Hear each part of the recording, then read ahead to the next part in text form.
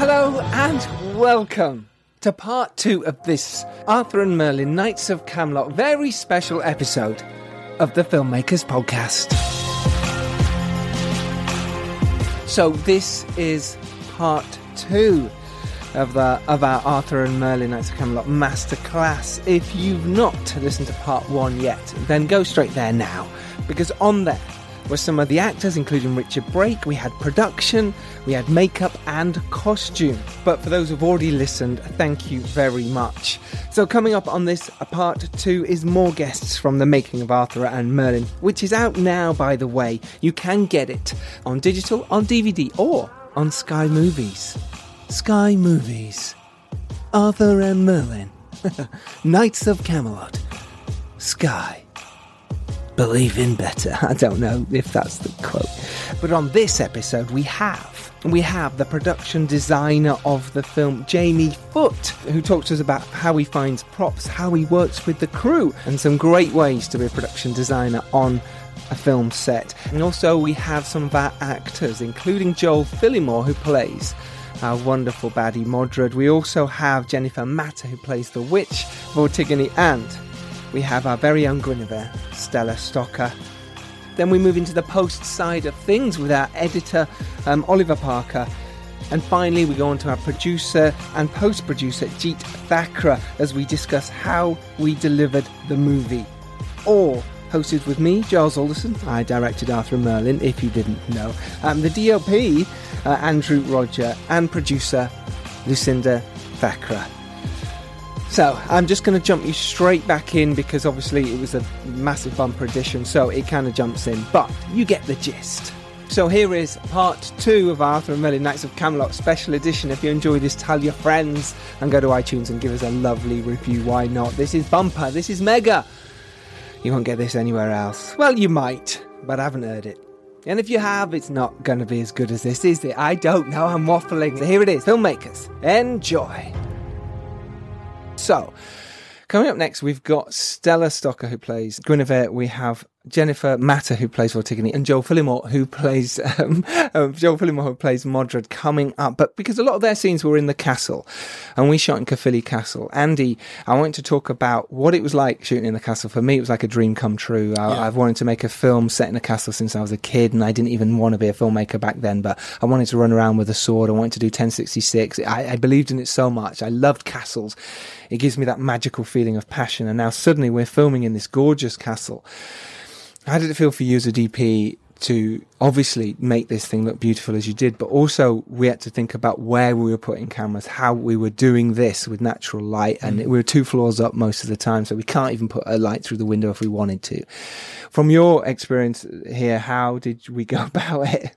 I mean, like, first of all, like, what a privilege to shoot in castles. I mean, you can't really complain. Yeah. I mean, for all the technical problems, like, you know, there were things like when it was raining outside, 10 minutes later it was raining inside because the rain would just track through and come inside. So keeping the camera dry was a nightmare, but Oscar and Nathan sorted that out. But no, I mean, it was lovely. It was a challenge, but I'm glad that we decided to shoot with 90% natural light, you know, whenever we could. We got those big candles, we had that natural light, and just being able to schedule around when we had good light was invaluable.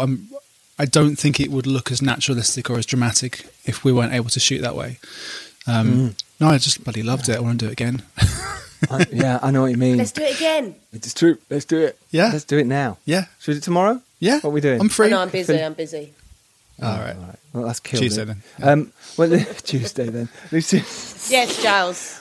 So from your side of it then, booking somewhere like Philly and for us to film there, because you'd filmed there before, how is that managing in a space like that? How do we actually go about, how do you get a production to run in a working castle where there is real people? And I mean that real people, we are real people, but members of the public walking around. Yeah, what Giles meant there was we couldn't close the whole castle off to the public because you just can't do that. You know, it's a tourist attraction. And they make a lot of money from that. They make a lot of money, yeah, of course they do. Yeah. I think we were in there for 8 days in total, 8 to 10 days maybe, and to lock off that to the public. Obviously, Caddy would lose a lot of income. So we had to lock off certain areas of the castle that we're using for a green room, for the catering, for costume, makeup, toilet facilities, everything else, and also for the areas which we were shooting, and also the areas which were being dressed for the following scene. So it was a lot of manpower went into that, because obviously we can't leave a certain area with props and set dressing and Equipment everything, and camera stuff. So we have to have a production assistant there at all times, and then we would, swap in and out. So it is very hard to manage, especially in that vast area. I don't know if any of you know Caerphilly Castle. It's absolutely stunning. I absolutely love filming there, and I would do every movie there if I could. Even a war film. Even a space movie. A comedy space movie. But to manage that vast space are you two being sensible? No. So to manage that vast space is a nightmare. Yeah, well, right. It's difficult to manage all that space, but it's so good. I do remember this, because it's a castle and it's a working castle. They have kids go there, and for kids they need entertainment. And at Caerphilly they have a big dragon, and they have buttons that kids can press, and noises can come out of these bits and pieces. It's not a around real the castle. dragon. I just want to point that out. Oh yes, just to point out, it's not a real dragon. It would have been. Well, I thought it was real. Looked real. And these buttons you can press. They go, oh, I'm Mr. Castleman. And obviously they just feel like that. Oh, I'm Castlevania. These amazing voices. Is that they don't Brian sound like Blessed? babes. That sounds exactly like that. Oh, I am man of castle. I'm Brian Blessed.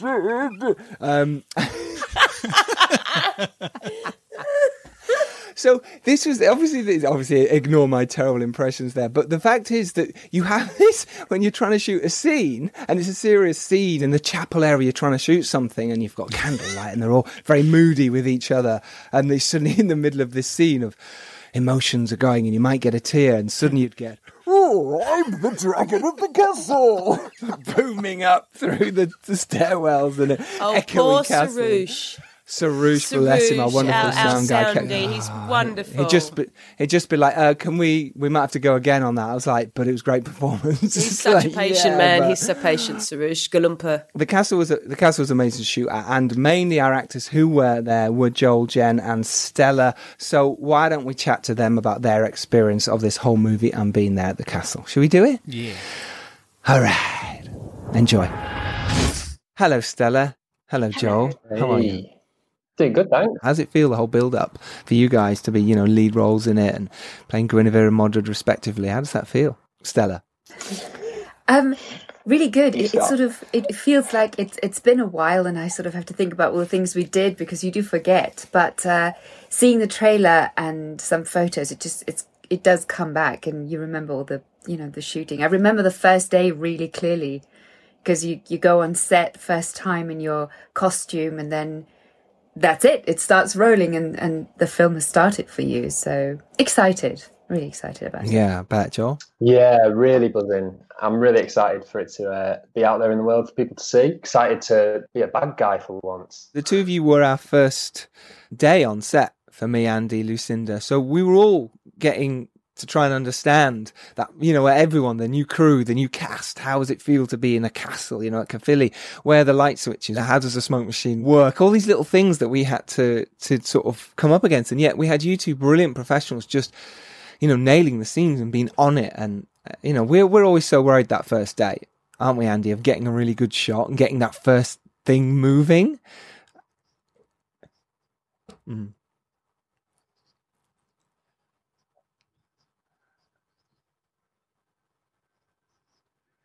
Definitely. How did it feel to be in a castle? Because playing Guinevere, and for me and Andy, we're talking about that anyway, as to shoot that. But how did it feel for actors you're in the costume, you're in a castle? Did that help at all? Massively. I mean, for me, because I've been there for such a long time and I'm a hostage there. So to me, it had to feel like this is my home. This is what I see every single day.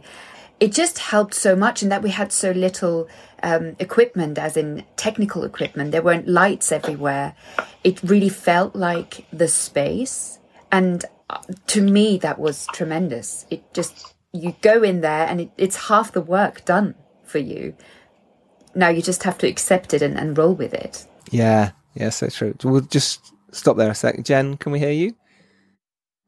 Hello, Hey, can you hear me? Jen's Yay! here. Hi, everyone. But thank you for joining us.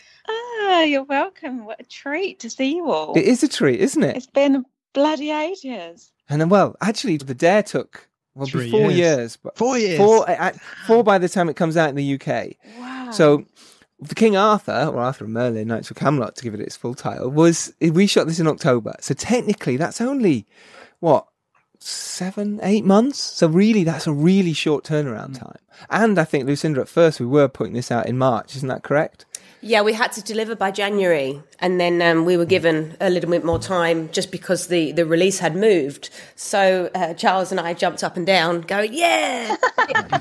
It's always nice to have, longer to be able to tweak those things that you want to make better. And I know an artist can always go back and, go, oh, I wish that was better, I wish that was... But it is good to have the time, and we're really pleased because delivering in January really would have been tight. We would have made it, and it would have been a great movie. But having the extra time was welcomed, wasn't it, Giles? Oh, huge! It made a big difference, and you can do it in that time. But then you're suddenly cutting the corners, and that little extra time made us able to watch it again and tweak those little things that we couldn't before, and spend more time on the post side to really work the edit. Yeah. Oh yeah, and the grade just really enhanced the film and tweak whatever we needed to in the edit.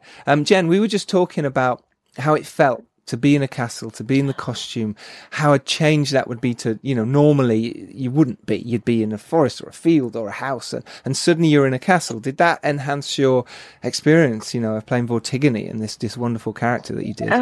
It made such a difference just to be surrounded by that landscape, apart from anything else, and in the castle, which it seemed to kind of root you in what you're, just to make you feel like you were grounded in that reality. It made such a difference. And Robin did such an amazing job on the costumes that like the weight of my cloak and everything I was wearing, and I had a corset, and so feeling that kind of constriction as well was amazing. I think it all lends to it. Yeah, it does. How did it feel that first day for you when you came on set and saw what we were doing and what was happening? What went through your mind, to play a role like this as well in a historical action? I was actually really quite scared. I was really scared. It just feels overwhelming. It did for me. And playing a witch, where in a way I had a lot of liberty to do different things because it wasn't necessarily, a real person you're necessarily playing. I wanted to get the three of you on together because you were our castle team, in terms of you were the wonderful people who just brought that to life for us, and we really loved filming there, and therefore you really helped that. What tricks now and tips to actors who might be going in to play a role like this, whether it's a damsel in distress or a witch or, an illegitimate son who's tortured and pained by someone who's really playing a bastard? What advice now, looking back, would you give an actor who's to play that role? Stella, let's start with you.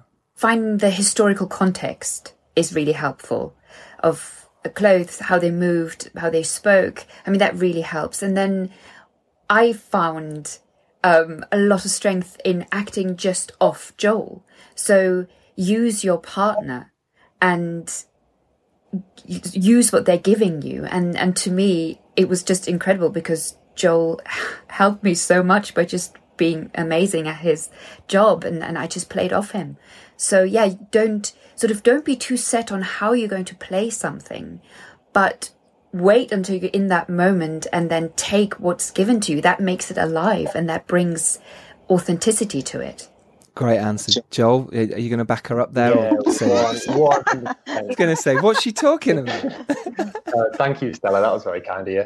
No, 100%. Being present in the moment, trusting in the rapport that you build with your fellow actors, trusting in the rapport that you've built with the director and the DOP. I mean, working with people like Giles and Andy, and just having the space to go and explore, go and kind of really delve into what you believe your character is, and then giving you the trust and space and faith to deliver that. And then being in the moment with such an astonishing actress like Stella, or with Jen, we had some great scenes together as well. and just thriving off that and feeding off that. Yeah, that's great. Jen?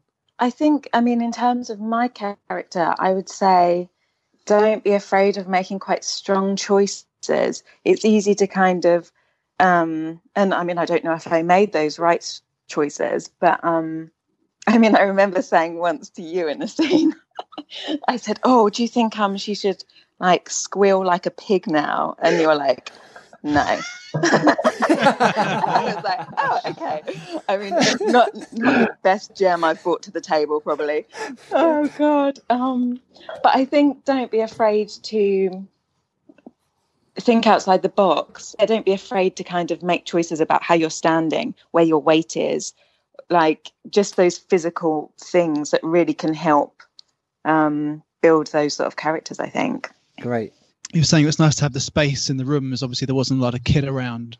I guess the other part of this was maybe time was a little tight on some of this. How did you find? It's a question for all of you, really. I guess maybe start with Jen. But how did you find moving so quickly and like going through the scenes when there's so much to do in so much short time? How did you cope with that? I quite like that, to be honest. Personally, I like to do a kind of intense scene and just like rattle through it.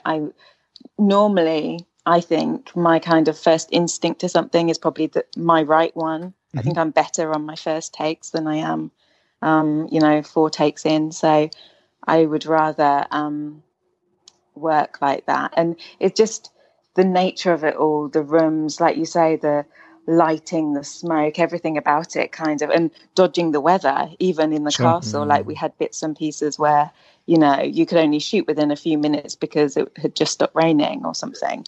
So you kind of had to be on the ball, Yeah, Joel, same question. Yeah, absolutely. I think working quick and working with energy it brings so much to it. I think when there's kind of big technical set pieces, I know there was a couple of days that we did in the castle where there were, pickups across 8-9 different characters that were required, all of those reaction shots, all the establishing shots, like that takes time. I remember I think our last scene in the castle took a full 7 or 8 hours, didn't it? Something like that. Yes. The one on the table. And there's something wonderful about that. There's something wonderful about like really getting into the nitty gritty of how you're going to build that story, and especially watching you and Andy work together to figure out exactly how you're going to build all those characters into that space. But then also, I mean, our last shot together, you and me, Stella, was the one by the pond in the pissing rain, and knowing that we needed to get it done quickly because otherwise everyone was going to get pneumonia and all the hair and makeup would be destroyed. And there's something great about that, and that was a great energy coming out of that scene. It's a great scene, yeah. I've seen it a couple of times now. It's it's really strong. It's interesting. It's the only one for you two really that's outside the castle, and it was something in the edit that we looked at quite a bit to say, should we keep this? Because where is it in relation to the castle? Why are they outside? But it's such a strong scene that I really want to keep it. I was like, but it does something, and plus you've got a really good plot moment in there as well, but we could have potentially moved that somewhere else. But it comes alive, doesn't it? It's really interesting. I love the urgency. It just helped me. I love the sort of, you have to get this done, you have to do it, in this time, and it sort of created a relationship with the camera as well, Andrew, is where you're in this together and you have to get this now. And I just loved it. And for me, I'm not much of a rehearser. So I like technical rehearsals to know what you're doing and then just go for it, because for me that makes it real. What have you learned from doing something like Arthur and Merlin that you're taking forward, and what tips could you give actors to work with directors? I've really learned the value of preparation, because there were such changeable paces to the different filming days, because there were so many different locations and setups. Being able to show up and work as soon as director shouts action, and know that you have done the work that's going to give you the foundation to then go and play with your scene partner from then. Do the work beforehand. Don't leave it till the night before. Don't leave it until you're sat in the makeup chair. Like, know who you are, know who this character is, and know what your boundaries are for that. If you're working with people like Giles and Andy who absolutely know what they're doing, listen to them. Who are the best. Yeah, absolutely. He has to say that. I know Jen and Stella will back me up here, where you arrive on set for the first day and you're not entirely sure how it's going to go. You're not entirely sure what the look and feel is going to be. all of the different personalities that are there on set, and then such calm, reassuring, assured presences as Giles and Andy, welcoming you on into the scene, giving very clear, concise instructions, and being able to see that they're capturing some magic. Just ride that energy, ride the fact that you're in the hands of people who know what they're doing. And if you get the sense that they don't know what they're doing, don't say anything about it. Just get your head down and do it. And then say nice things about them on a podcast. Yeah.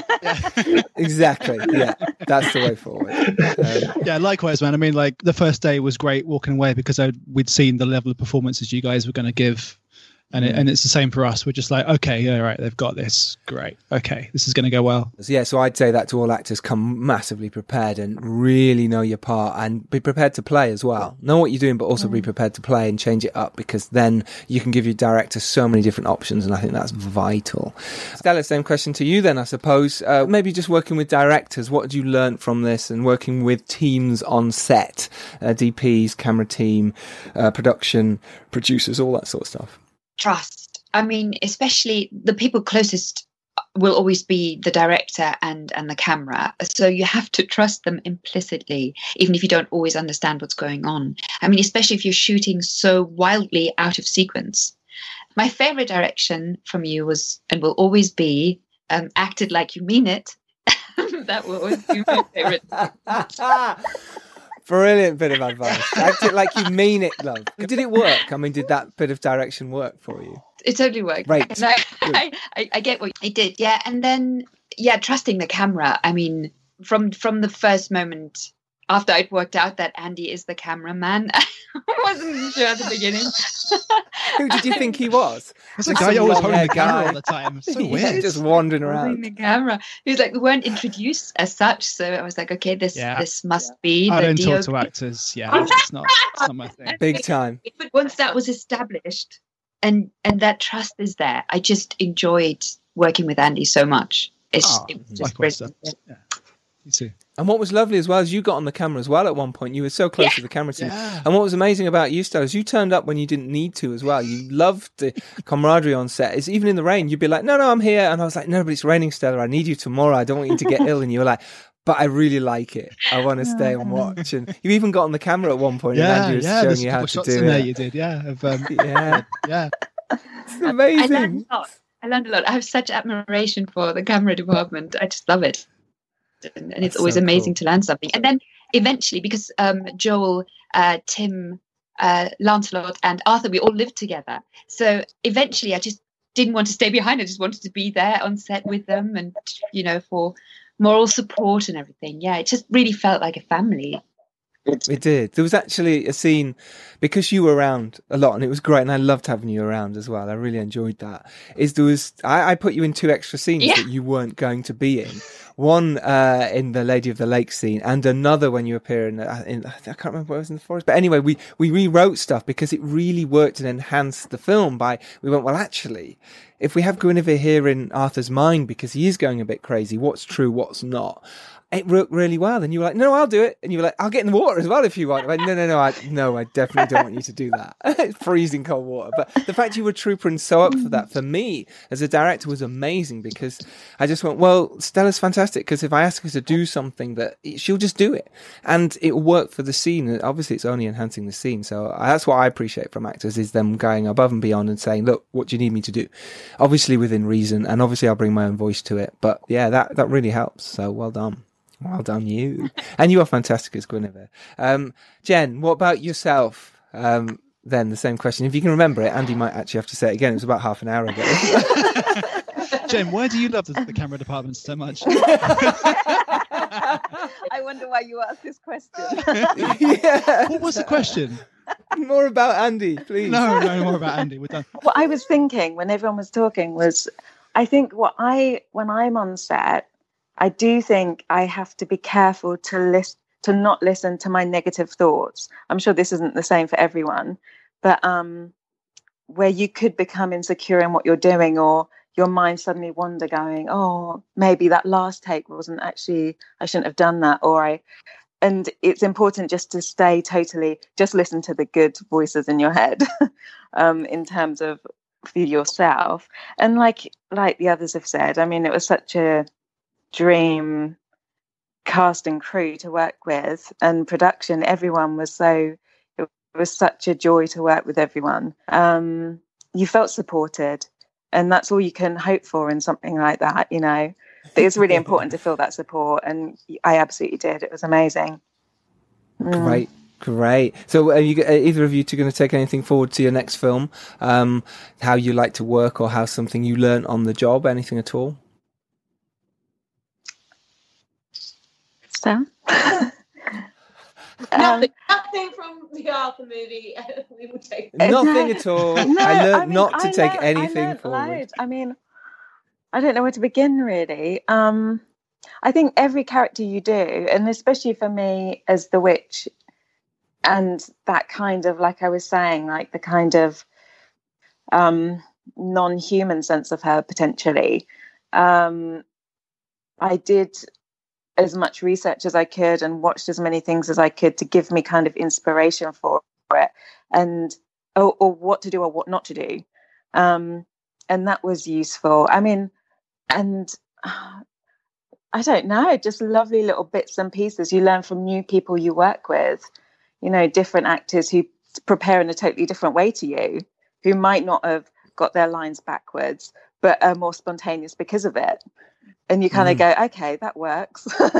Or, you know, they're not dead set on the same rhythm. They say something, they mix it up a bit. It's learning all sorts of things from everyone in cast and crew. You know, it's lovely. Yeah, that's amazing. Do you know what was great about you, and to be honest with most of the cast I know, is that you listened. So, and you were so receptive to any direction I gave you. You were sort of like, oh, okay, yeah. And you'd use that straight away in your performances. And that was just wonderful for me to watch and see how you'd take that on board and then bring it into what that scene was.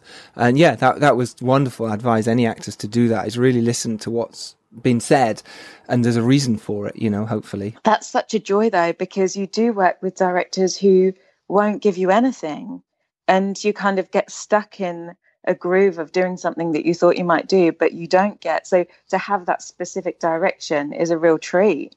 So run with it. Yeah, totally. Also, what you said, learning from other actors. I mean, I learned from Richard Short to always give 100%. Richard was, sometimes I sort of test the waters a bit in the first take to see where I can go with this. And Richard he would just be bam in there. And I was like, oh my gosh, this is brilliant, because you can always take it down a notch, but it's more difficult to take it up. And yeah, he was such a consummate professional. It was incredible to watch.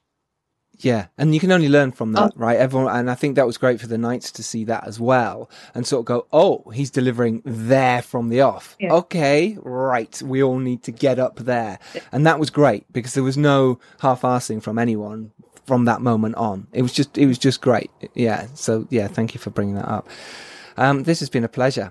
So yeah, thank you. Thank you. Bless really you. Cool. Thank you, my loves. Thanks, guys. Nice to see you again. See you in a pub at some point in 2021. Sequel, mate, for the sequel. Sequel time. Bring back Modred. Modred was right. Big love. Ta-ra, cheers, Joel. See you soon. Bye. Bye. Incredible there. Thank you so much, Stella, Jen, and Joel. They're amazing. That was really cool. Thank you. So, moving on to production design on a film like this. We've got Jamie Foote coming up, who is our production designer, which is so cool to get a production designer talking about how they do that.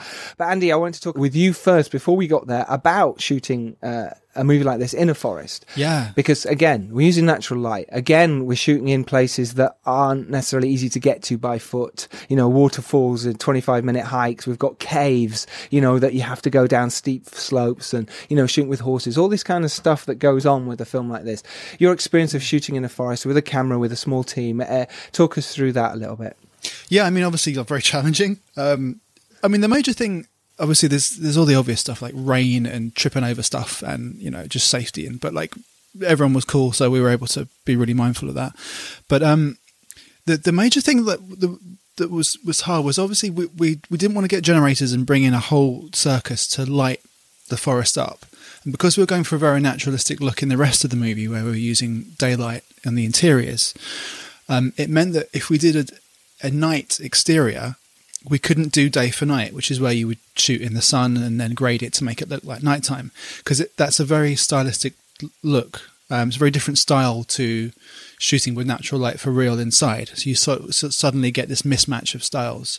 So it meant if we shot at night, it had to actually be at night, which is very difficult if you're in a forest and there aren't any light sources. The moon isn't bright enough. So we had to use real fire, and we had a couple of little light panels and smaller LED units that we used then. But mainly it's all motivated by by the fire, which I think has given it a real nice quality. But there's things like fire torches will go out over a long take, so you have to stop and relight them, and that's something Jamie was involved with. So I'm sure he'll talk about all that. Yeah, absolutely. The whole team just got stuck in there, and it was really nice. With Jamie's team, they'll be with the smoke machine, they'll bring in the flaming torches and bringing props in and all that sort of stuff, and giving the swords to the knights. Everything like that had to be managed and looked after. And it's really interesting on a film like this, when there's so much, when you think, oh, there's not that much, but you add up all the props and all the things, there's loads to think about and do. And it's a very often underappreciated job, and it's a very difficult job. People don't talk about it enough in filmmaking, and it's wonderful. Do you remember Jamie running around with his top off during that night? Yep. Burnt into my retinas. That wasn't just for fun. There was a scene between Lancelot and Guinevere in the forest, and we'd lit it with torches. It was at night, and it looked amazing. And it was a moment where we suddenly jumped a day later for a reveal. And this had to look magical. It had to look a magical forest. And we needed a lot of torches, a lot of candles, a lot of production design. And these torches, like Andy said, go out a lot.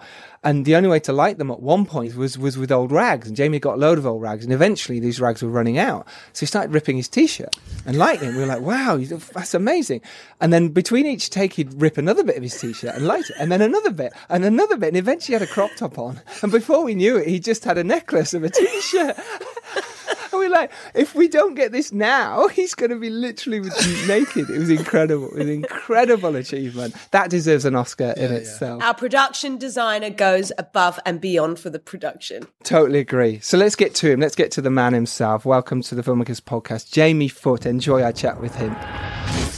Perfect. Jamie, it's amazing to have you join us on the podcast. How are you doing? Yeah, really good. Thank you. It's lovely to be here. Yeah. It's great seeing you guys again. It really is. It doesn't seem that long ago that we were all manically running around trying to make castles look good and forests look good. And it must be really interesting for you because, you've worked on some big movies, Hobbs and Shaw and Spectre and all sorts of departments, from props to set directing and all sorts of stuff. What did you learn from doing Arthur and Merlin? What was it for you that was, really interesting, and why did you want to get involved? Well, I wanted to get involved just because I love doing the job that I do. And King Arthur is a story that everyone's sort of grown up with since a child, and it's like, well, being given the opportunity, I sort of jumped at it. And that's really it. It was just sort of a love for making things up, or just making things happen and making it look good. And the script was amazing. Yeah. Yeah. So how do you go about it when you get the script, talking about that then? What do you look for? What do you think, oh, okay, well, I've got to do that. I've got to get that. What is it that you set out to do? What's the first thing you do? So the first thing I do is I'll obviously sit and read through the script at first just to see how I think it is. So I've got a really loud helicopter going by for some reason. And then I'll read through it again and break it down into its scenes, and then look at the specific items that are there. Having sort of a fondness for historical stuff anyway myself, I already have an idea of what there's going to be in backgrounds and what I need for, whether it be floor decoration or wall decoration or just general gumph. Horrible word, but it's just that generic stuff to be thrown around and make things look appealing. Because you have empty spaces, especially in the castles, the bedroom scenes and the grand ball scenes and the wedding scenes, this all had to be dressed. obviously period specific. Which is, it's a lot of props, and obviously the candles and the lighting, which obviously helps the camera department. Where did you source all your props from? So at first I looked in London, the prop stores, major prop stores in London, to see if they were available to hire out. But during the time constraints, they weren't. So I used Google Foo, and some very helpful members of our team based down in Cardiff pointed us to a Cardiff-based company who've just started out fresh. They've got tons and tons of props. They didn't even have anything categorized. They were that new. Like, everything was just piled on top of each other in these huge hangars in an airport, disused airport outside Cardiff. And essentially I was like a kid in a candy store, being able to pick what I wanted. And with them being so fresh and new, they were just like, look, just climb over things, get in there, pick out what you want. And they were just really, really helpful, really generous. And that was from Dresd Prop Hire in Cardiff, right, Jamie? Yeah, DRESD Prop Hire. And I'd recommend them like any time to anyone. That's great. What they've got. Because that first day, for example, you had to make the which was Guinevere's bedroom, if you like, look really interesting. We always talked, and myself and Andy and yourself said, we want it to kind of look sparse, because they wouldn't have that much anyway, but we also didn't want it to look empty. There's a difference between sparse and empty, I suppose. And you built this amazing bed. I've actually just put a photo up on Instagram of how cool it looks, and some of the crew working in that space. And you delivered what was a really lovely bed with designs on it and little sort of cutouts and extra little touches to some places where the candles could go as well. Understanding the light in front of the fireplace, and we did discuss for quite a while when we were walking around the set, the castle beforehand, where stuff should go. So after you've spoken to a director like that, what's your next step? What do you do? Do you then go, right, okay, well, he or she wants this to that, so, and then you source it to fit that? And do you also think of your own stuff as well? What's the best way to do it? I think of their own stuff as well, because everyone does have their own vision, which is unique to them and everything else. And you don't want to ruins other people's vision by going, no, that's not right. We'll just put that there and that. So you kind of have to play with it a bit. And when you put things in place, you go, that doesn't look right. If we have that up against the wall, it's gonna sort of lose a depth to this. It's gonna make it look very flat. So you've got to shift things around and just generally give things like a verticality. It's difficult to kind of explain, but for me, it's easier to put things where they are, and then start moving them around. Because then, when you move them around, you get a better picture, and it starts to break down. I've never been one to sort of draw things on paper beforehand, because I can never imagine something and then sketch it out. Because obviously, you've done. You as a part of the production design team on many big films that Giles had mentioned earlier. You've done World War II. We actually did a World War II movie together last year, and you've done obviously King Arthur and many different historical action pieces. Because obviously you've studied this and you know exactly what prop is right for which specific genre. When you have a director that says, well, I would like this, have you ever had to say, well, it doesn't actually work within that genre, so I'm going to suggest something else? So it's suggesting something else, but also giving those options and being like, instead of saying, no, that's a rubbish idea, just say that's cool, but I've got this, and this, which would also look cool. So it's trying to provide more options for them to go, oh, actually, that one, A, might not look cool, B looks all right, C looks really good. So it's like what a friend of mine taught me is making sets with more options than directors can have. There's almost too much choice. Where if they go, right, well, what if I want to film in that corner? Okay, there's a little table there with a box on it. Yeah, especially someone like me who will just do that last minute and go, I want to film in that corner now. Never give too many options to a director. No, please give more. Please. But no. I think that's a great thing. If you give more options, then they in a small space. Yes. So if it's a 6 foot by 6 foot room, and you decorate 3 corners of that room, so that there's a lot more visual items that they can go. Oh, actually, I can do a close up on this cup of tea.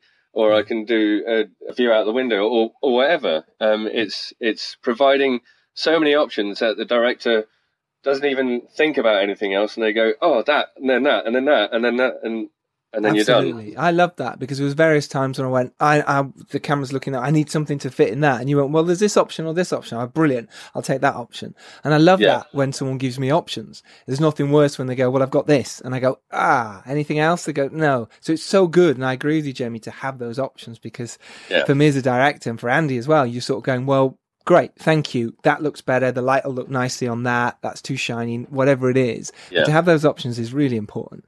Really important. You had a great team as well. Let's talk about, you had James, Rona, and Matt were your main sort of people you had with you.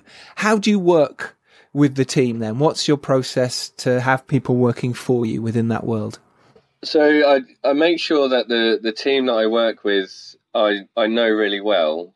And that then I can trust those people to have vision and have the same sort of mindset, where I can say to them, okay, I want this room. This room's going to be a bedroom. It's going to be the main feature. These are the props. If I leave you with this, then I'll come back. And and it's those people that I can trust, because they're people that. My team are always people that I've known for a long time. So it's about thinking outside the box, I suppose, isn't it? It's always about thinking outside the box. And I always try and pick people that think outside the box, because if you just, art department, especially the big features, it's very stringent. This is our design. This is what's built. And then it gets made to that spec. And essentially it's almost like a factory line, where you don't really get much play with what you might think looks good, because there's a designer who's got his idea, and then that's it. That's moved down to the people that are making it. Whereas on smaller features, you've got more leeway to think outside the box, and you've got sort of, I know if I tape this carpet to a wall, it will look like a tapestry, which we did, and it did. So it worked. So what you're saying, the difference between the big budget pictures and indie features is you're allowed more freedom. Yeah. How would you work with a DP?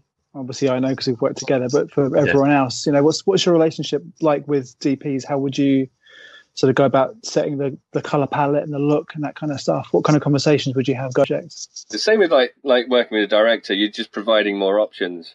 So and then also making suggestions like, well, actually, I don't think the light's quite good here, but if we put a white sheet or everything, it will brighten up a bit. Or it's again, we've all. Even if it's the director, the DOP, or even the costume department, or anyone else, it's suggesting more ideas that give more options for everyone to work with. Yeah, it's all about working together. You're right. It's about having that communication, collaboration, and working together as a team. I love it. And Jamie, finally, before we let you go, is just any advice for up-and-coming props department or art department or art directors that you could give from your experience? It's just to go with the flow and like let things flow naturally, but also give yourself more options. Never be too scared to like overbuy props, because you could go around a prop store and buy 3 wooden buckets or whatever, and then having those options available and having more means there's less stress on you to provide a scene or anything like that. It's all about almost overburdening yourself with props and colours and everything else. And don't be afraid to think outside the box and use local knowledge. So wherever you are filming, use the local builders trades, plumbers trades, anything else, because sometimes you can make things out of a bit of pipe and some black spray, and because all it will be is a shadow in the back of the shot, which will look like a sword hill, but it doesn't. It's not going to be that much in focus, so it doesn't need to be. See, that's the talent of a production designer. Yes, exactly. You don't need to spend exorbitant amounts of money on things to make something look good, if it's just generic faff in the back. I love it.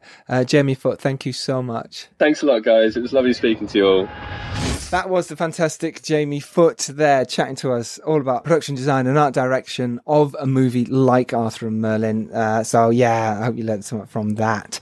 Our next guest will be moving into post, but before we get there, just wanting to touch on the sort of final bits of filming for you and what we sort of learnt and went through during that time. I mean, like, it was a very compressed schedule, but it just felt good because sometimes when you're shooting with not a huge amount of time, you have to make compromises, and you sometimes walk away without being 100% happy with everything. But honestly, getting to the end of the shoot, I was just really proud of it. I think the team pulled together so hard and pushed so hard to get everything done and to get everything to the standard that it should be. It really elevated it, and it's a really nice, consistent, good film. And it's just being able to shoot those performances for me as a DP. That's such a privilege. Just working with Richard and Stella and Joel and all those lot, just giving it 100% and just only thinking about the film. It was great. I really enjoyed it. It was tough. It was tough getting rained on. It was, cold and wet and long hours, but oh my God, was it worth it? It was. Yeah. I was going to ask a question actually, or more open it to a discussion about, we're talking about the trials and tribulations being in the rain, and sometimes horses don't always do what you ask them to do. Neither do actors actually sometimes, but no, I'm only joking. But or producers. Producers. Wow. It's got that late now. Yeah. So there was one quite high stress moment for me, just the one. And that was on the last day. So the opening of the movie is Lancelot and King Arthur riding across the shore, and they're racing on horseback. And on horses. And we started off the day in location 1, then we had lunch and moved to location 2 in the afternoon. And obviously when you do a unit move, these times are scheduled in throughout the day, and you only have a certain amount of time to get from one space to another because you only have a limited time in each location. Now, it's okay if you can say to the location, do you mind if we have a little extra half an hour or hour because we've run late from the first location? A lot of them will give you some leeway. But on this particular afternoon, we couldn't actually ask the tide to stay out later for us because we couldn't. It's a tide.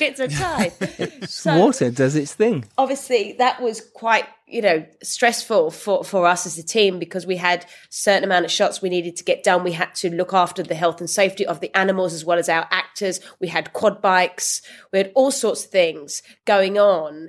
And it's the opening of the film. This has to be spectacular. It has to tick the boxes for the audience members.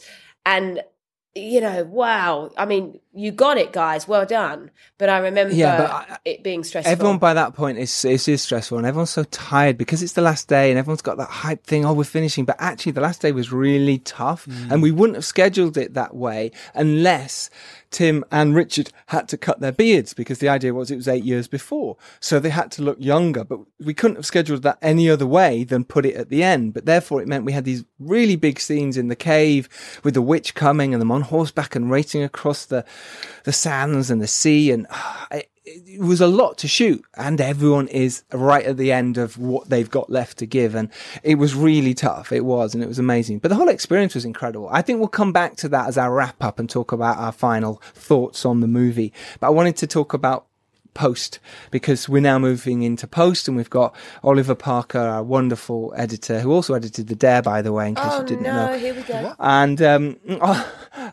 it was really great to bring him onto this project. But post is a wonderful time for it's a scary and horrible time, but also a wonderful time, because then you can see a movie coming together.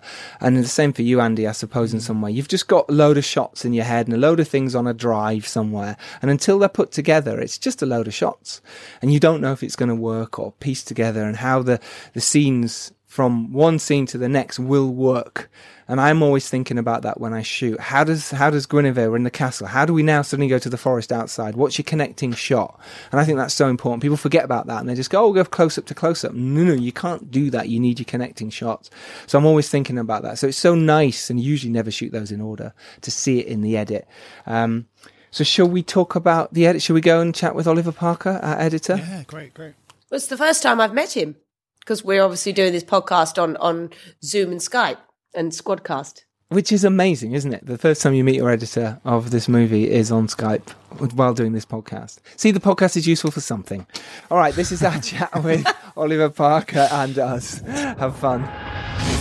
It's a delight to have Oliver Parker join us on the podcast. Hello, mate. How are you? Very well, thanks. Thanks very much for having me on. It's very nice to be here. I love it. That was like a proper chat show, wasn't it? There you go. It's very professional of you, Oliver. This is a proper chat show. This is a proper chat show. Yeah, someone said that once.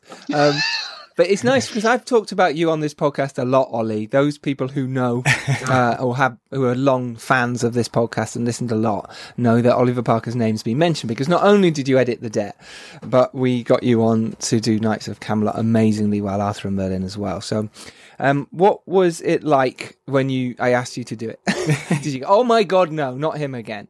Knowing that Andy was involved as well, he knew you were going to get amazing images. Minimal footage. Minimal footage. Average. No, it was very exciting to be asked to come on board. Obviously, having worked with you both and knowing that, yes, even a limited amount of time on a shoot, you know we're going to get really nice looking rushes and nice coverage and interesting coverage and clever coverage. And that's exactly what we got on this one. Thank you. I mean, Andy will be over the moon with that clever footage. This podcast is just like... We're just all wanking each other nice off. things about us all the time. It's embarrassing. People daren't say ill because they know we'll come down. We're so like powerful. Chris Nolan. Yeah. You sat down?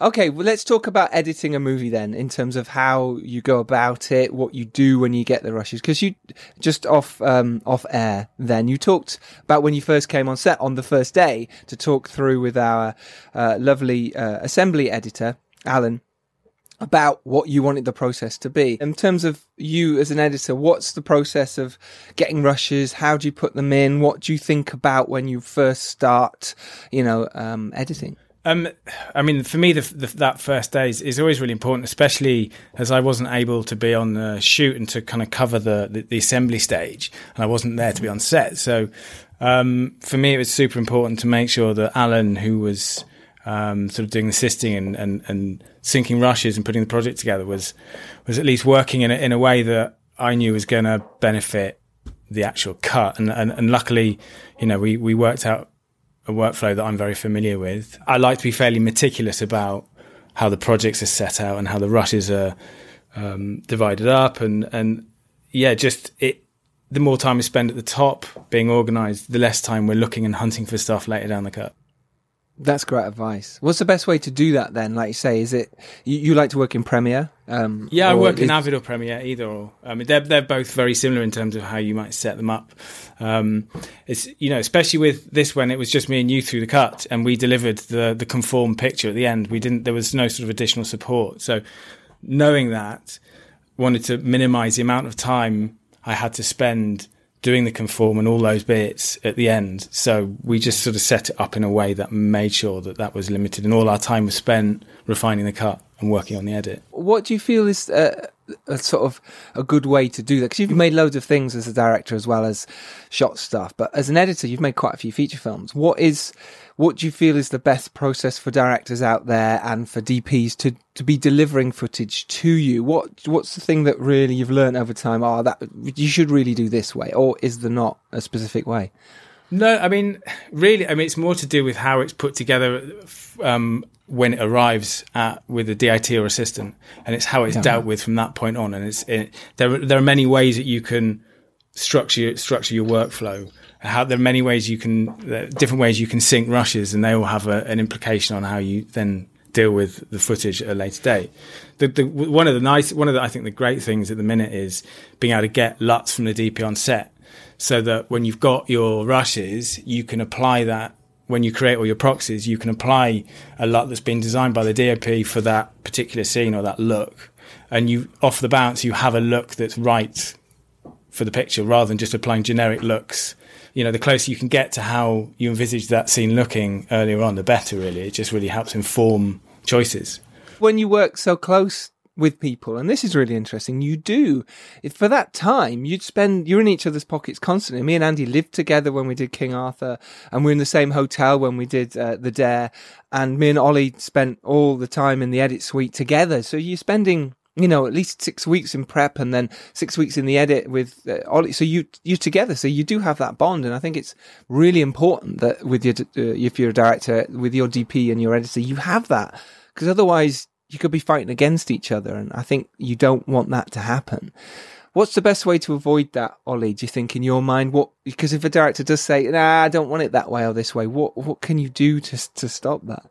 I mean, That's always the hard thing. That the working relationship is the most important thing, and ultimately, I'm there to serve the director's vision. That is, that's my job, and I think you've got to build that working relationship so there's a level of trust between both sides. So that if I feel that one way isn't working, that there's the sort of the freedom to go off and explore another route or another way. But there's always, you're always coming back to that final vision.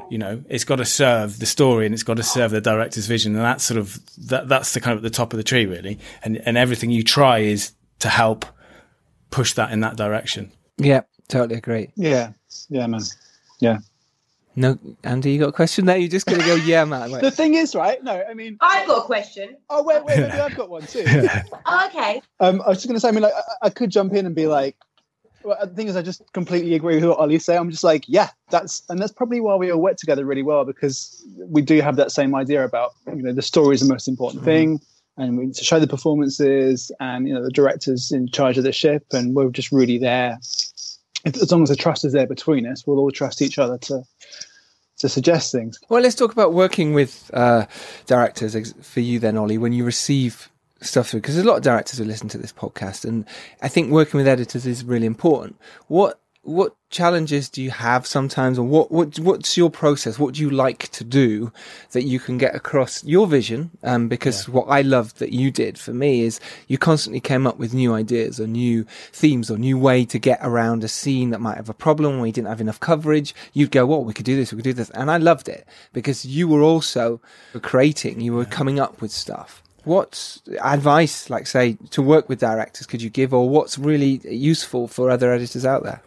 Well, it's a tricky one because each project is completely unique in that sense, and it's just the process of working through and refining in each stage. The early stages is just knowing your material, making good notes, and understanding where you might have a variation in performance, or you might, you went and shot loads of stuff that wasn't scripted when you went and had time, and you had these like cool shots of Modred sneaky having a look through a window, and there's stuff on the moors, which ended up being really useful in the cut.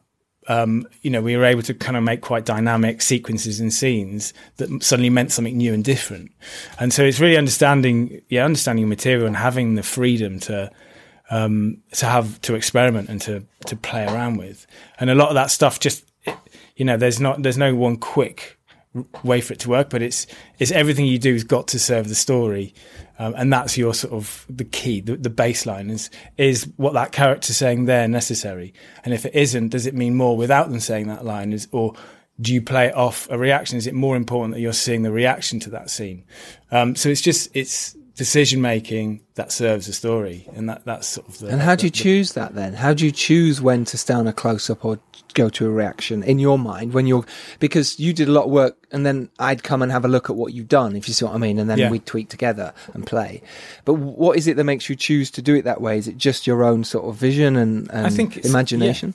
I think it's a little bit of both. I think you find the point in the scene that scene is about, and it might not be a line, it might be a line, it might be a reaction, and you sort of work out at what angle the important part of that scene plays best on, where you get the kind of the sense that of an emotional beat or whatever it is, and then you sort of work back from there, and you work out, how do I get to that moment? How do I give that moment its sort of maximum gravitas in the scene?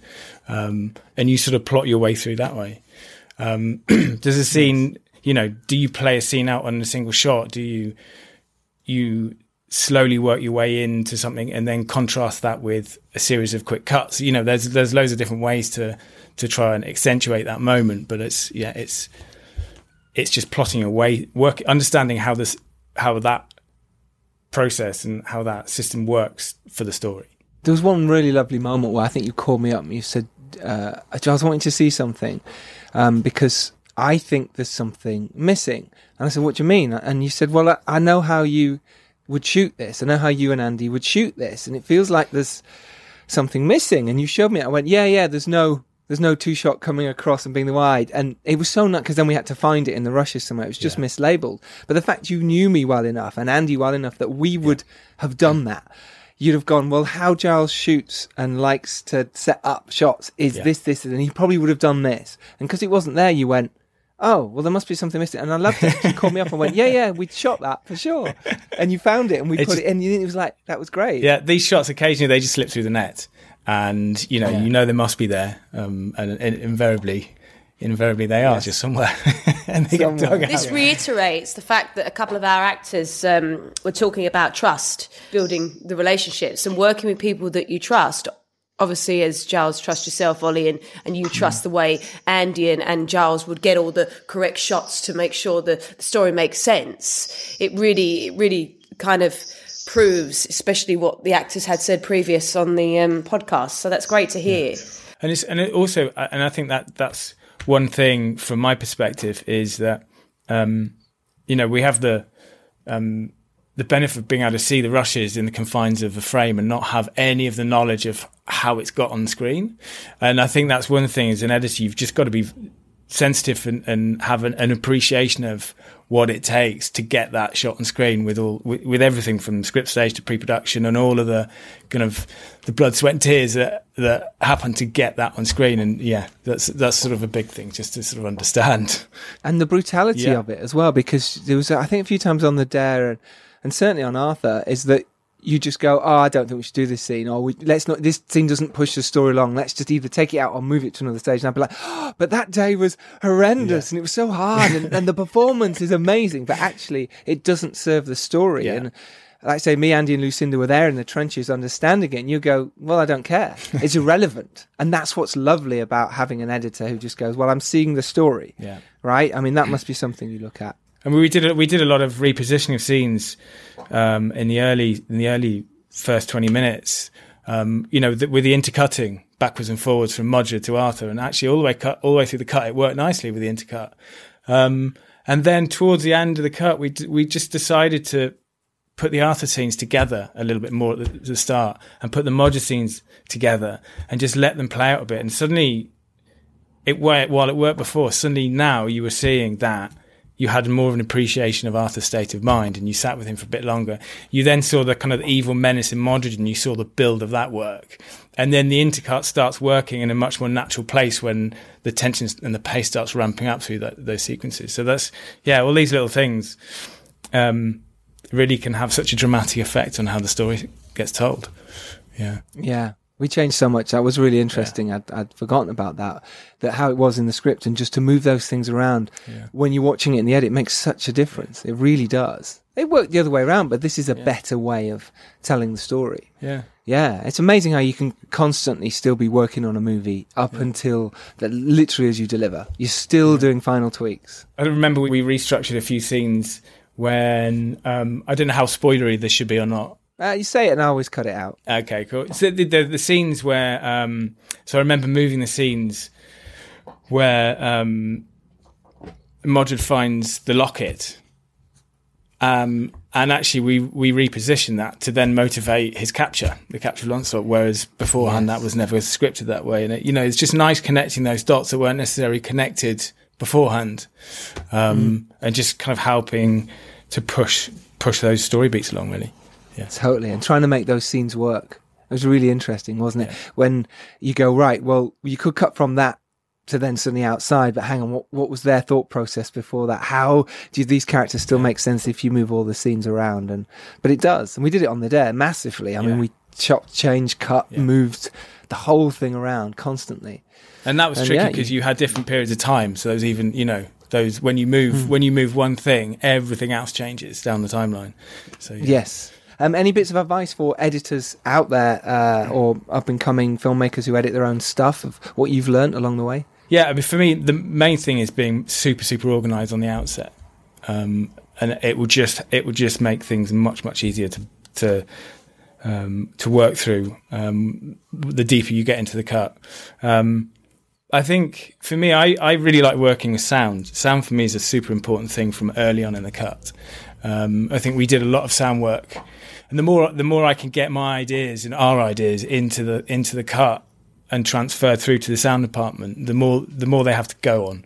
It just sort of takes out that initial having to then chat all that stuff through the sound department. So we did work on the Excalibur scene. I don't know if you remember, we did loads of sound design on that Excalibur scene because actually with all the production sound, it just didn't have the right atmosphere. So we refolied all the footsteps through the water. We put in new waterfall sounds. We put in breathing sounds, and so we could really balance the design of that scene out and give it the sort of the impact it needed, which is just kind of very weird and spooky kind of feel. So it made a huge difference, didn't it? Because I was ending up voicing stuff, you'd voice stuff, and breathing and footsteps, and suddenly, I think actually a few of them are still in the movie. I think quite a lot of them because they worked, okay.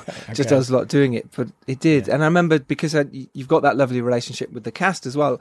I could ring them up or text them and say, "Listen, would you do a few breaths down the phone for me? I'm missing a gap." And there's nothing worse when you're sending it to your exec producers or producers to Lucinda and G, and it jars you when there's a jump and there's no sound. So we'd just put something in. I remember voicing a load of the characters. Yeah. There was just, I think at one point there was my voice in an early trailer, because Americans didn't notice. But I think the fact you've got the ability to do that and constantly thinking outside the box is so important. Agreed. Definitely. Obviously, action is quite a big part of this film. How did you go about editing all the action that we shot together into a coherent thing? I think that was one of the things that I was most concerned about in terms of knowing how much time you guys had to shoot on set. And I think the main horse stuff was, 2 days? I think in the end. Something like that, yeah. 3 in total, but I think we had 1 day for the main big battle at the end. So yes, and everything was in 1 day. Reading the kind of the number of sort of setups you had throughout the script, and there was a slight nervousness as to how that was going to transfer in terms of coverage. But actually, what was great is that start with the performances are brilliant, but also when you start slotting each of the individual sequences together, they started really singing. But actually, when you start intercutting those sequences, and me and you spent loads of time with this, Giles, didn't we? We had each sequence cut and then working out when to come in and out of each sequence to feel like the battle was still going on in the background. And that was kind of the hardest part of it. And that was the bit that made it feel kind of brutal and like it was a big event, is that is where to come in and out, and can you start using the same shot but from another angle, and just reusing shots and working your way through the hall. It's amazing how you work miracles, and it's amazing how it can come across, something like, oh God, we didn't get a shot of Modred at the end sort of leaving, and you were like, well, we've got it in a wide and we've got away with it. No one's mentioned it. No one notices. But yet for me, I'm going, there's no shot of Modred leaving, but no one minds. And I think it's things like that as filmmakers we can get bogged down in, but no one else really notices. As long as the story's being told, as long as you've got your main people there doing the main things they're supposed to be doing, you totally get away with it. Totally get away with it, as long as it's not too big. Ollie, you're a star. I'm sure we'll be working on another movie soon together. I'm sure. Good. Look forward to it. Yeah. For now, though, thanks, buddy. Nice one. Take care. All right. Thank you. Bye, Ollie. Nice to meet you.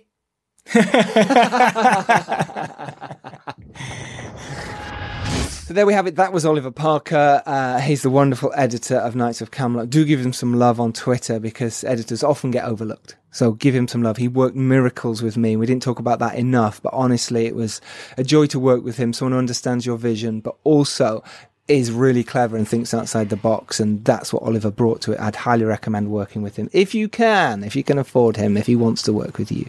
So finally, our final guest we're going on to now. Lucinda, would you like to introduce the final guest? Because you're probably closer to him than most people. Oh, how funny. Of course I am. Yes. So for those of you that don't know, I run film production company Picture Perfect along with my husband, Dept Thakra, and we started together in 2015 and it's now 2020 and we have made over 9 full-length feature films, which has been hard work, but great. And, we've got a great relationship as business partners. And it just works because we bring different things to the team, and it's really nice to work with your husband and somebody I respect as well.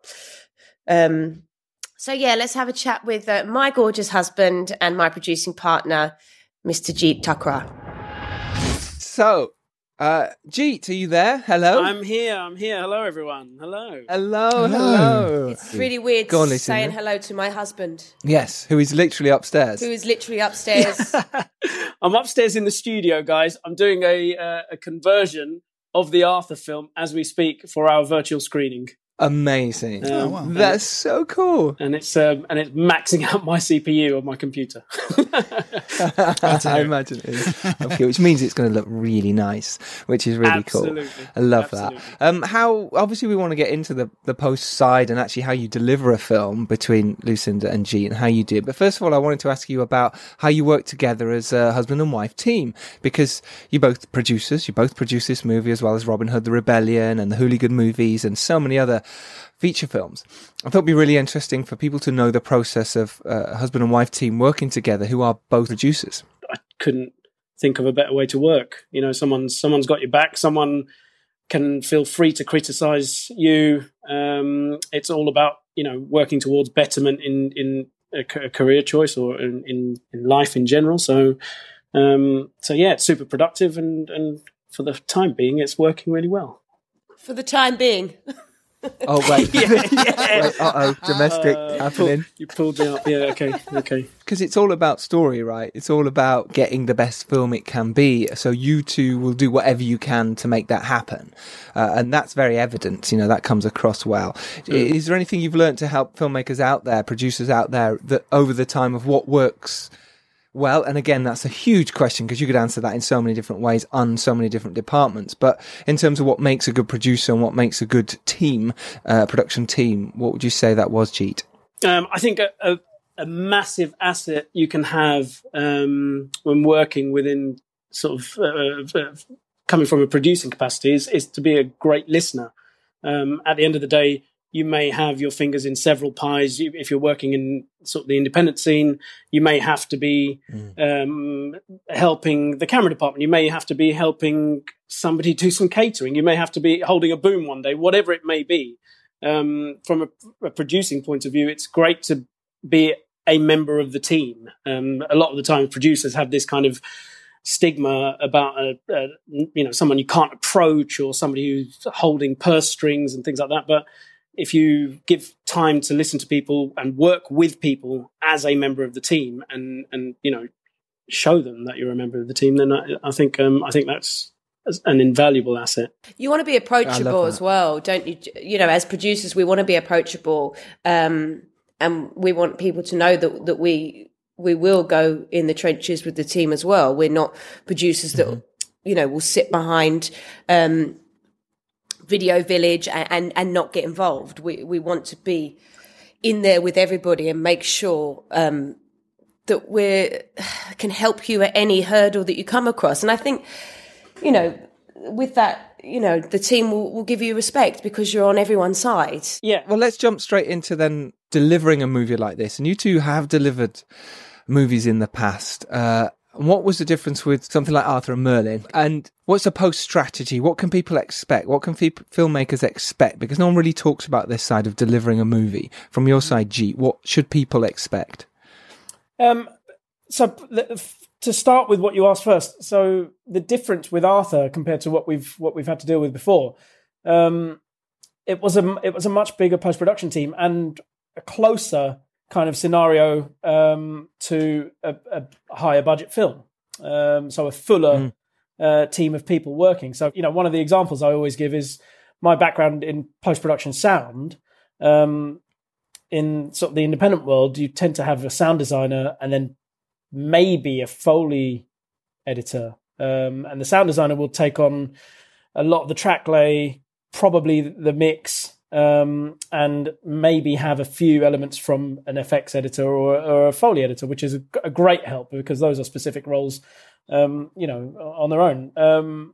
So, yeah, it's usually one person doing what a team of people should be doing. And it's always important to remember that because that plays its own part in sticking to a very tight schedule. It was an absolute pleasure to have a fuller team working. It was a pleasure to have an on-set editor. That was totally, It almost felt like a luxury, whereas really it's a convention. It's if you're making films following the rules, it's something that you really need to be having on set, so you have rushes, not just rushes, but edited scenes to look back at. So after someone like Ollie Parker, who edited this, delivers the movie to you, what's the process then for you? Will you then send that to the sound mix? I'm obviously, we work together, I know, but it's really good to tell our audience what the process is so that they know. When does it go to the grader, for instance? When does it go to the VFX team? Yeah, of course. So obviously Ollie had taken the material from the assembly editor.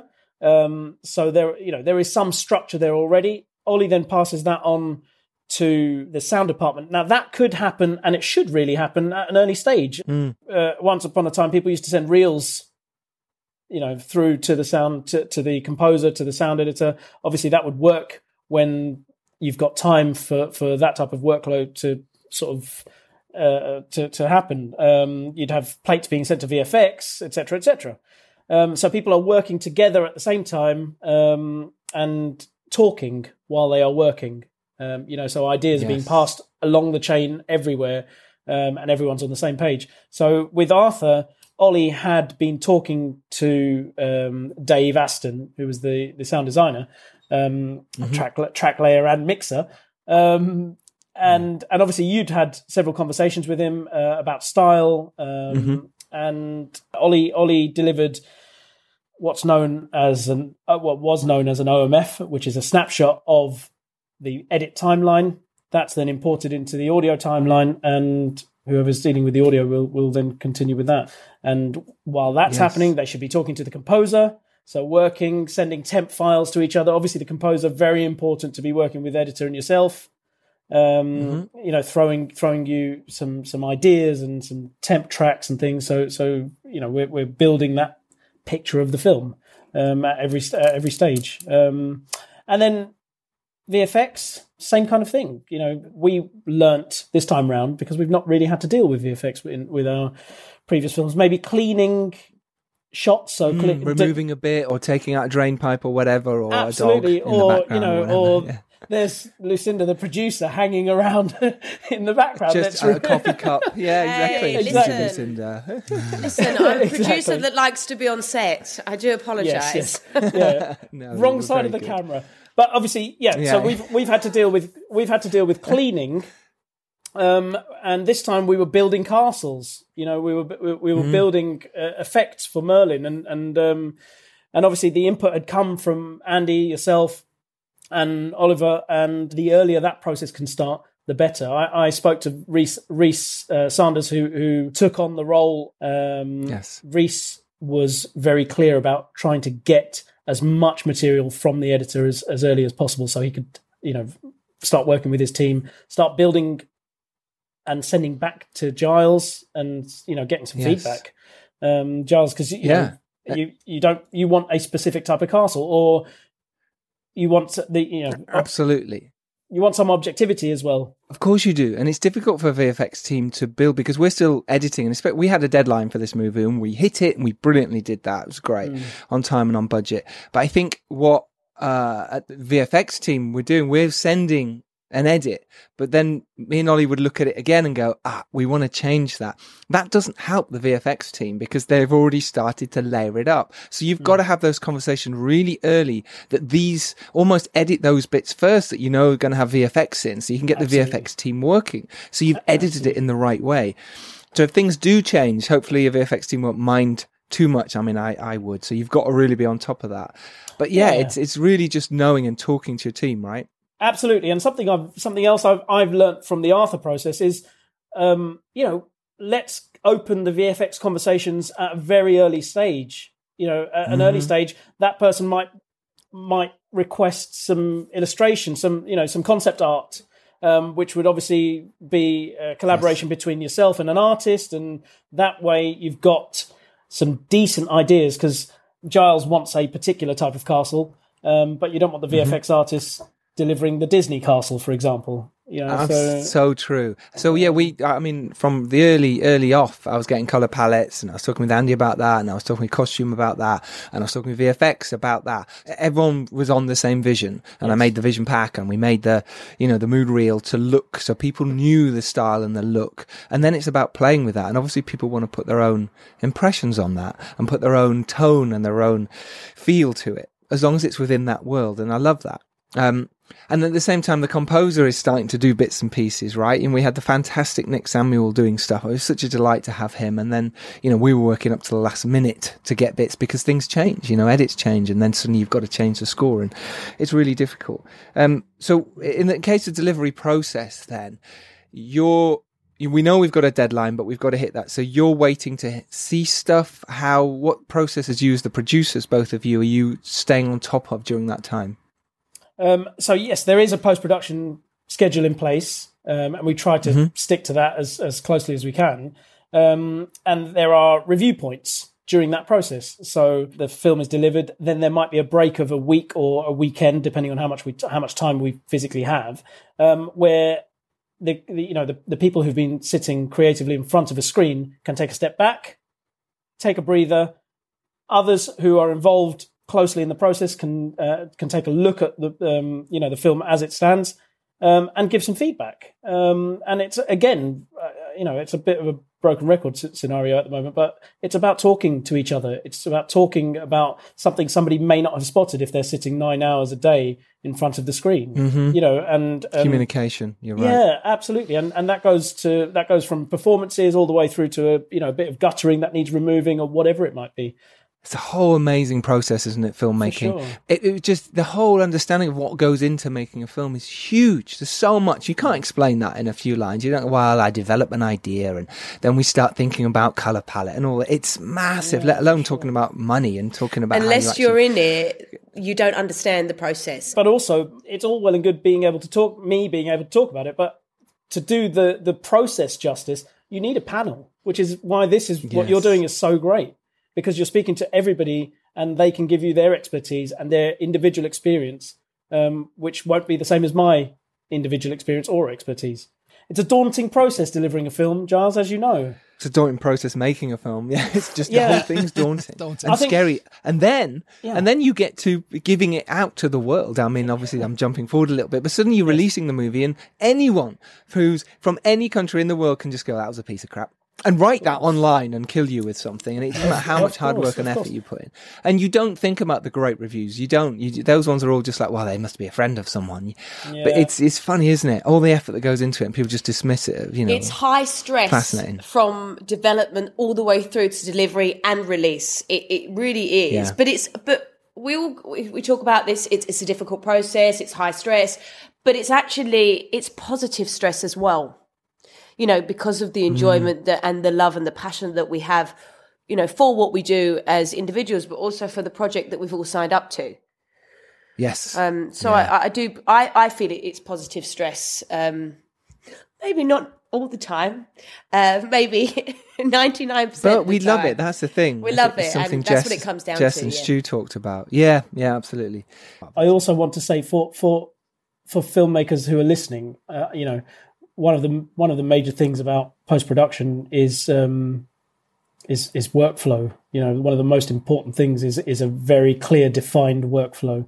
I think at any end of any tier of this industry, people who are involved in post-production will tell you that, you know, a solid workflow will mean a smooth delivery. And if there is, even if there's one thing that needs to be ironed out, it really should be to make sure that everybody is on the same page, because people are delivering, you know, files that are half completed, and labeling those files. And sometimes there might be a folder full of 50 files that are all labeled differently, dated differently. And, you know, everybody will have a version of that. And everybody needs to be on the same page. So workflow is so important, just to make sure, as on set syncing is, for example, you know, making sure that you know, picture and audio is syncing correctly. Because we had to finish this movie in lockdown as well, you know, right at the end, we had to be sending files backwards and forwards when we couldn't see each other. So I couldn't sit in the grade with Dan Moran. I couldn't sit in Nick's composing room. I think the one of the last days I did was with Nick, and then after that he had to deliver without. And that was really interesting for us to deliver a movie in lockdown as well, to do those final bits and deliver on time in lockdown was really interesting. Can I ask a question about colour? Sure. So obviously, Giles and yourself had a very clear idea, which Lucinda and I were that conversation we were party to all the way along the process. Of course, yeah. And you achieved that. In my opinion, it was you know, you far exceeded what I thought was going to happen. What I was going to see, and yeah, you know, and those early mood boards, Giles, they were. I was looking at those, going, "Wow, you know, if we can achieve that, then of course we can." You know, in gloomy Wales, that shouldn't be too difficult. But you know what I mean. There are challenges along the way. But when you got to the stage of speaking and working with Dan, how much alteration needed to be made from the raw footage? How much were you able to play in camera? And what did you need to do to achieve some of the mood, the look through that colouring process with Dan? Yeah, I mean, the ideal thing is Giles will test this as well. The more you can do in camera, the more real something is going to be, and the more natural it will look. So we did a lot of stuff in camera with the lens choice and the filtration, and just things like the color balance and things in the camera. So we had a lookup table in the camera, which is like well, you'll know this, but for some of the audience members, it's a series of alterations, contrast and tone and saturation you put onto the footage. So when you send it away to the edit, there'll be kind of a fairly bland raw image out the camera, and then these series of alterations that you can put on top of it that makes it into the image you intended. And it means you can do a kind of a grade on set that goes out, and then that continues all the way through to the colorist. But then if you've gone a little far on set, or if things aren't quite far enough, you can give the colorist an idea of what you want from doing that, but you haven't taken away any of those choices from them. So yeah, we sort of gave Dan the lookup table, and then he was able to work with that, but he could build on it and be more subtle with it, and also bring some of his own aesthetic into it as well, which I think always makes things better, right? You know, the more talented people you can get cooking something, totally. Well, it that sounds like it's a process where you've kind of got two. You've almost got a bonus there. You've got the skill of the colorist, but you've also got him finessing things that you've created on set in camera. Definitely. So yeah, and there's things, it's a specialized job. There's things that a colorist will understand that I won't, and they'll say, yeah, but I can do this, or I can lift this, and suddenly the image will pop, and you go, great, yeah, there was something wrong with that image that I didn't see, but they know exactly what it is because they're so used to looking at it. Yes, I'm laughing. It's so valuable. I'm laughing because Jeet has now turned into the host. Yeah, sorry, come on about me. Oh no, sorry. I'm happiest. But it's awesome. It's awesome. It's awesome. It's 4 hours into this now. I'm like, yeah, please ask questions. Go for it. It's brilliant. And actually, it's quite nice. Obviously, Jeet and I talk about this all the time, but it's quite nice to hear us talking with the team about this, because it's Jeet and I, in a box, if you like, or in the house, in the bubble, just throwing it back to each other. But for us to actually sit like this and have a conversation it's great, because we're working so fast and we work with the team. We never get a chance to go through the process and chat amongst ourselves as relaxed as we are. And also, coming back to what you were saying, Giles, how has it differed? this is the first time I've been able to speak to a DP and say, how was it working with the colorist? Because previously that's been done by one person, and although that person we've been in full conversation with, it's like I said, it's a different dynamic, and it's a absolute pleasure to be able to say, to get Andy's feedback on that and to speak to Dan. And I was in contact with Dan just before delivery. In fact, Dan and I were sort of sweating over the last 24 hours or so. We all were. We all were, but you were the guys who were actually delivering it. You were the ones who were actually pressing send. The physical. It's like that physical version. And do you send that on a? How does it work then? You send that on a hard drive to the distributors, to the execs, and then from there, do they then? Just so everyone knows. I mean, we all understand, but it's really nice to sort of explain this. Yes, you're sending it to execs, distributors, you're sending and it then to what happens? So, in terms of sending it to an executive producer, that would usually be an online link. So they've got their own master version of that, which they can share in however many board meetings to get us some more money. But otherwise, if it needs to go to the lab, which is where all the tests are done on the color, the picture, the audio, the QC, all that sort of stuff, of course. So it has to go through this whole other process once it's out of our hands, and that needs to be done, usually on a hard drive, because the files that we're sending tend to be in the hundreds of gigabytes. They're massive. They are. They are. Yeah. Well, let's talk about QC real quick, because so what it is for people so they understand. Basically means quality control. And then you have to go through another round of insurance to make sure there's nothing in the movie that could be degrading or insulting to anyone else, or could have someone's name in it. You mentioned David Beckham or something, and you're not allowed to do that. So that's the process that happens next, right? Yes, so you'd hope that from an early stage, a producer might flag up anything defamatory or anything that's crossing the line on copyright or anything like that. But I've lost my train of thought. QC and delivering at the end.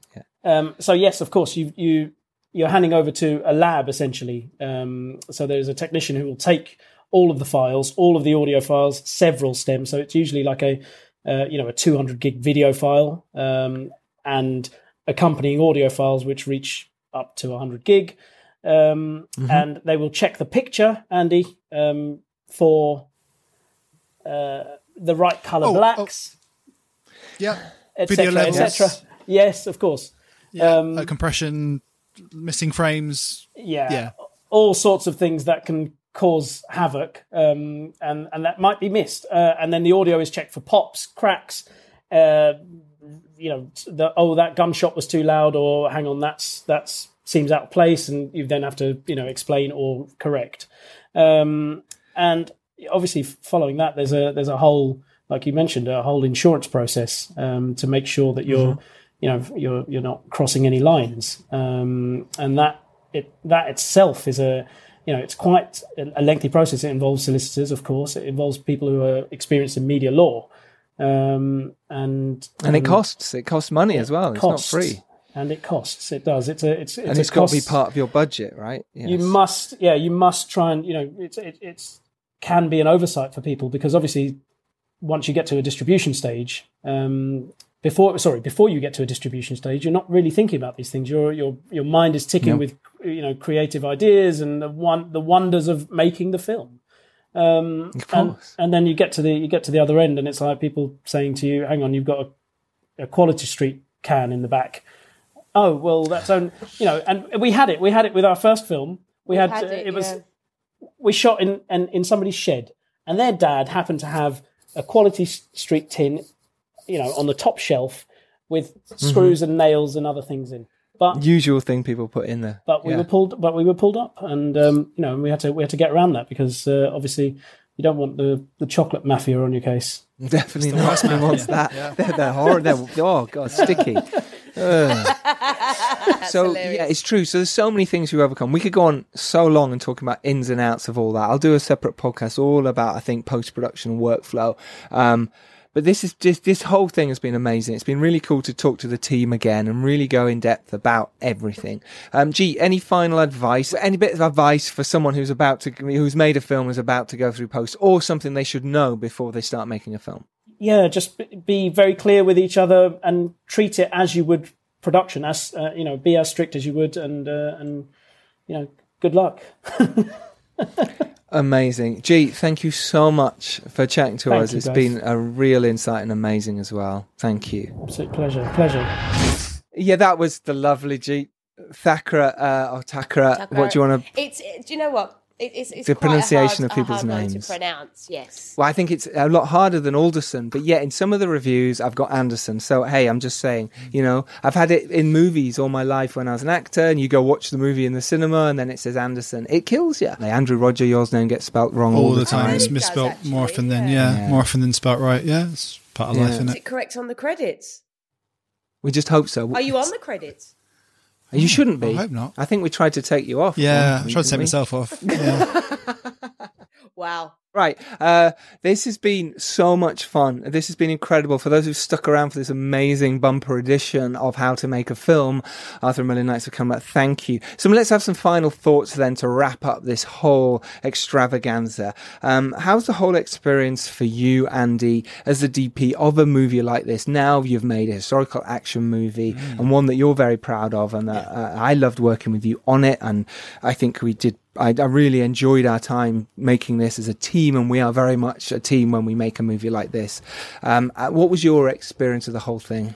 It was great. I do another one. I've been on quite a few big sets of big historical action movies in other roles, so it was nice to get the chance to do one myself, and with the pair of you, that's been an ideal situation, I would say. Yeah. So what about some tips for DPs out there to working on something like this? What have you learned from this taking forward to your next film? That's what I usually ask my guests, so I'm asking you. That's a good question. Thank you. Every project you learn something on. I definitely learned a lot on this. The camera team I hadn't worked with before, and for me that's such an important thing. You're working with these guys all the time. It reminded me how important it was to, because often I work with the same people, same guys and girls in the camera team, who are amazing. And in this situation, everyone was on other projects, so I was with a completely new camera team. But they were amazing, and it reminded me how important it is to trust people and to let them do their work. And then if they're good people and they're good at their jobs, they'll reward you 100-fold. And also how much you can get away with natural light. If you're planning your action around the available light, you can actually get away with a lot. And oh my God, there's some bright candles now that you can get. There's triple wick candles. Oof. They're really amazing. I learned that on Robin Hood, actually. The production designer, Julian Luxton. He said, it's double wick and triple wick. And it just blew my mind. I was like, so of bright. course. Because the flame is like that, isn't it? It's like 10 candles. And you get to be like, oh yeah, I lit the whole thing with candles. I'm very good at my job. And it's like, these candles are really bright, so yeah. Yeah, I think anything like that really adds to production value. And moving forward, now we can have triple wick on the next one as well, which I think will be a delight. For me, I've really enjoyed this experience. I've learnt so much. I've taken a lot in. Know I can improve. All these things that you do, you go, okay, well, I did that right. I did that wrong. Next time I can do that. I can do that. And you can only every experience make you better and make you a better director, make you a better filmmaker. And there's so much I learned from this, and looking forward to taking that forward into the next movie for sure.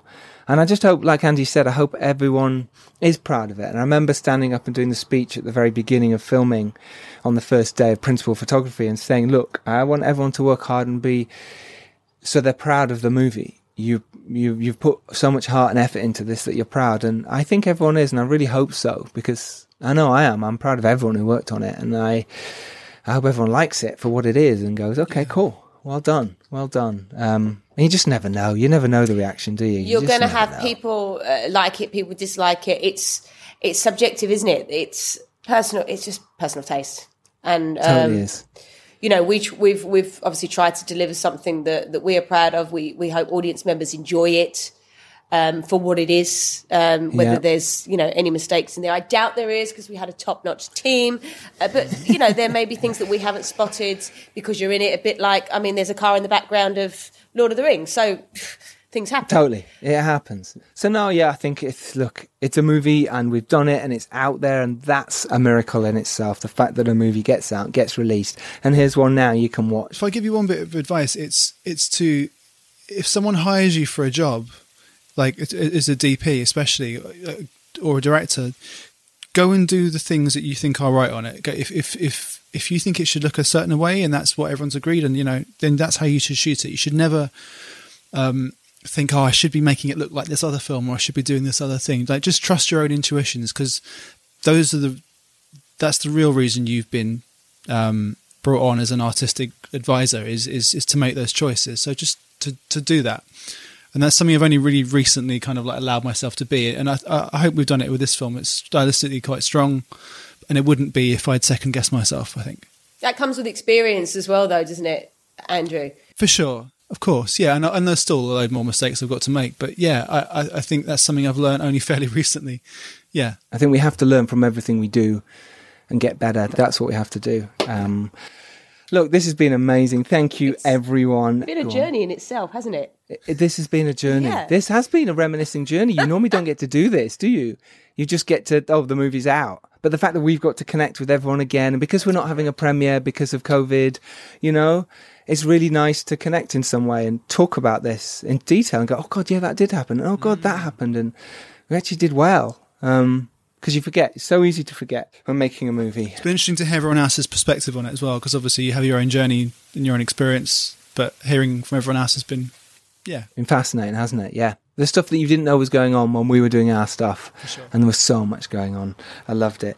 Okay, so you can follow me at Giles Alderson. You can follow the podcast at Filmmakers Pod. Andy, where can people follow you? Teletext page 721.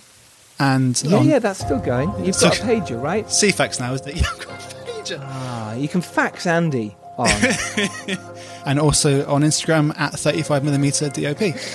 There you go, Lucinda. Where can people follow you? Please follow me on Twitter at Lucinda Rhodes, and please follow Picture Perfect on Twitter at PicPerf Limited, or on Instagram Lucinda R Thakra, and Picture Perfect PicPerf Movies. And you really should follow the guys, especially at Picture Perfect, because they're constantly casting, they're constantly looking for actors and DPs there. But generally, if you're an actor, do get in touch, because if you're on their radar, if you're on Lucinda's radar, it will come to me if she likes you. So yeah, it's really important to do that. You've been amazing for listening this far. I do hope you've learned something. You can go out there and make your indie film. Look to the stars, not down to your feet. And if you're lucky enough to rise up and do well, it's your duty to send the elevator back down. You're all amazing. Thanks so much for listening. Join us next Tuesday when we'll be chatting to Dean Fisher, Terry Dwyer, and Michael Elkin as they chat through their amazing movie Break, which is getting a drive-in movie release, the first premiere of its kind in the UK on July the 22nd. So that's next week, so join us for that. For now though, go watch Arthur Merlin, Knights of Camelot. If you don't watch it, just give a nice review anyway. Do you know what I mean? Support, do what you can. Follow us on Twitter and retweet all our stuff right now. It means the world to us. Andy, thank you. Thank you. Lucinda, thank you. Thank you. Bye everyone, take care. Bye guys. Woo! Bye everyone. I'm now going to go sleep in a corner somewhere. Good night.